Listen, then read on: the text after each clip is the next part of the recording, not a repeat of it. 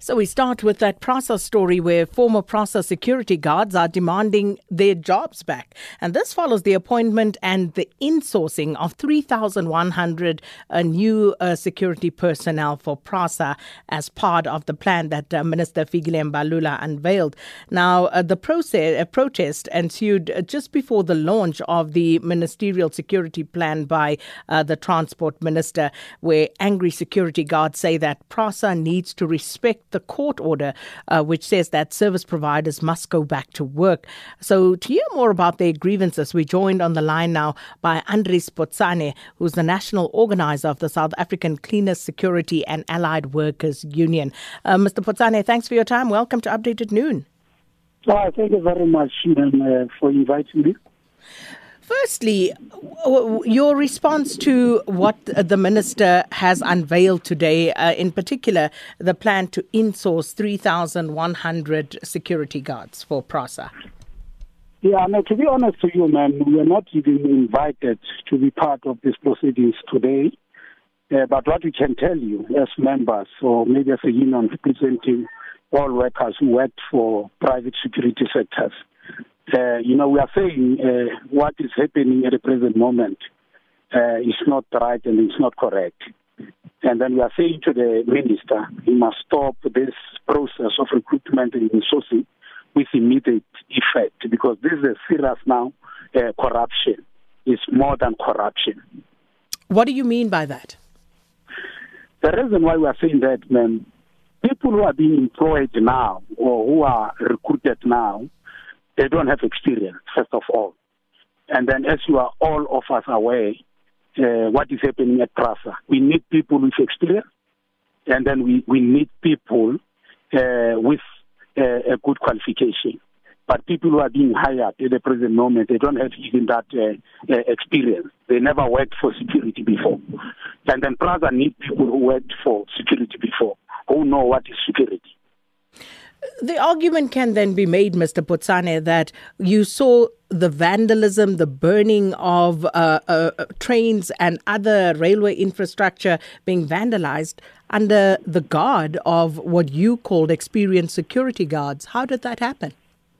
Ma'am, I think really Mr. Makosini, he must account for that, because he's telling the public lie, because this thing happened immediately after someone from PRASA decided to terminate the contract of service providers, because you cannot just terminate the contract without having a plan B. You understand? Because they removed security companies on site, and then there was no plan B for that. When were the security companies removed? Last year. Security companies were removed last year, And immediately after the security companies were removed is when this vandalism started. It's when criminals now they take advantage of that. Why were the security companies removed? No, it's because of their personal issues, to understand. It's because of their issues in regular contract that was issued by the same PRASA officials, as they indicated. To understand. And then they decided to we remove this security service provider. So you take then no accountability for the fact that, and I hear you say you're aggrieved at what Mr. Makosini Mgitwa, who's the PRASA spokesperson, has been saying recently. But if we look at what has been happening with regard to safety and security of our railway networks, this predates the last couple of weeks or months. So what was happening at these railway stations prior to your contracts being terminated? Ma'am, there were no vandalism. Trains were being burnt. We were reporting about it. People were complaining that they were being assaulted. Those things were happening way before. No, you know what happened? Trains were burned because of commuters, because of their issues, but not cable being stolen. Because the security officers, their duty is to guard stations and is to guard cables. To understand? Now, if commuters, maybe they complain about train that is late and whatsoever, they decide to we must ban trains. But it's not because of there were no security. So are you saying before you were removed, things were perfect? You did your job perfectly at the South African railway stations, and there was therefore no grounds for you to be removed. Is that what you're saying?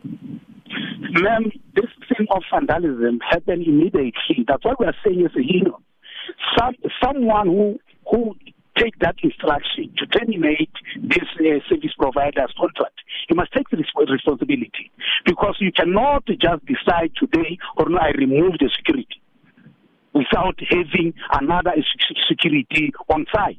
Do you understand? Because by so doing, you are exposing cables to the criminals. You are exposing stations to the criminals, But the same thing happened immediately after PRASA decided to terminate the contract of the service provider.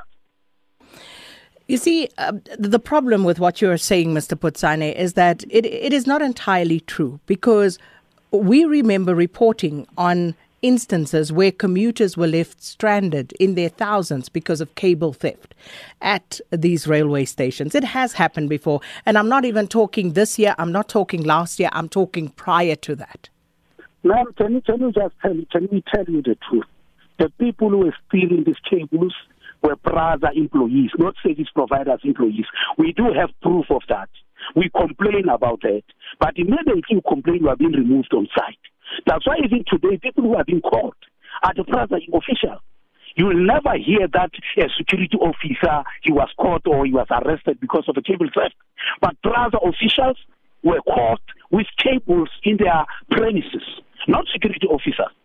So where were the security the security officers when these cables were being stolen? Members were there, but remember. So what did they do? Remember, if we have been removed from the particular site, and PRASA people are coming there and tell you, no, you must be removed, go and work to that place and whatsoever, and immediately after you've been removed, the cable is stolen. And then if you refuse to complain to your company, there is a removal letter. Or no, we want to, this person, he must be removed because we give him instruction, and then you don't want to listen. Because you can say, or no, PRASA officials are the one who, ma'am, as I'm saying to you, this cable theft, everything that is reported is true or is because of PRASA officials, not security officer in the counter. So if this is the case, Mr. Putsane, and as you earlier alluded to having the evidence to back this up, where is that evidence? What have you done with it? We reported this, man. We had over memorandums to PRASA. Understand? And why to PRASA? Because this is a crime. Why did you not hand it over to the police? Ma'am, remember, when you open a case at a police station, PRASA people, they will be there. And they will tell you, no, we are the client. You must listen to us. We'll investigate this. As a union, we try to intervene. Or no, a particular person wanted to open a case at a certain police station. But the PRASA official, they refused. Or no, we'll take it over. Do you still have that information? Do you still have that information, Mr. Putsane? Yes, we do have, Cesar, there's another lady. We sent Makosin, we sent these photos to them. We sent these video recordings to them, whereby guards complain about cable being stolen by PRASA officials. They did nothing about it. But do you have the actual evidence, Mr. Putsane, of PRASA officials committing these crimes? There was also photos whereby these PRASA vans, where members decided, no, you must cut photo as evidence. And then we submit that to this PRASA leadership. But nothing happened about that. And do you have the names? That's why I'm saying to you, there is no one security officer who was arrested because of cable theft, but PRASA officials. Do you have names of people who are perhaps still there who were guilty of this? Remember, members reported this. Members, they know who are those people. To understand? And then they can give out that information. We'll follow up. We'll follow up with you, Mr. Putsane. Bring that information forward. Let's talk about it a little more, and then we'll follow up with PRASA to find out what exactly they did. We'll test the veracity of what Mr. Putsane is saying, and we of course tried to get the Minister of Transport, Minister Fikile Mbalula, to speak to us. unfortunately, no response from that particular avenue. But we'll continue to follow up because, as you know, we have had this sustained focus on what's happening on our rail network in the country. So we'll park that one there for today.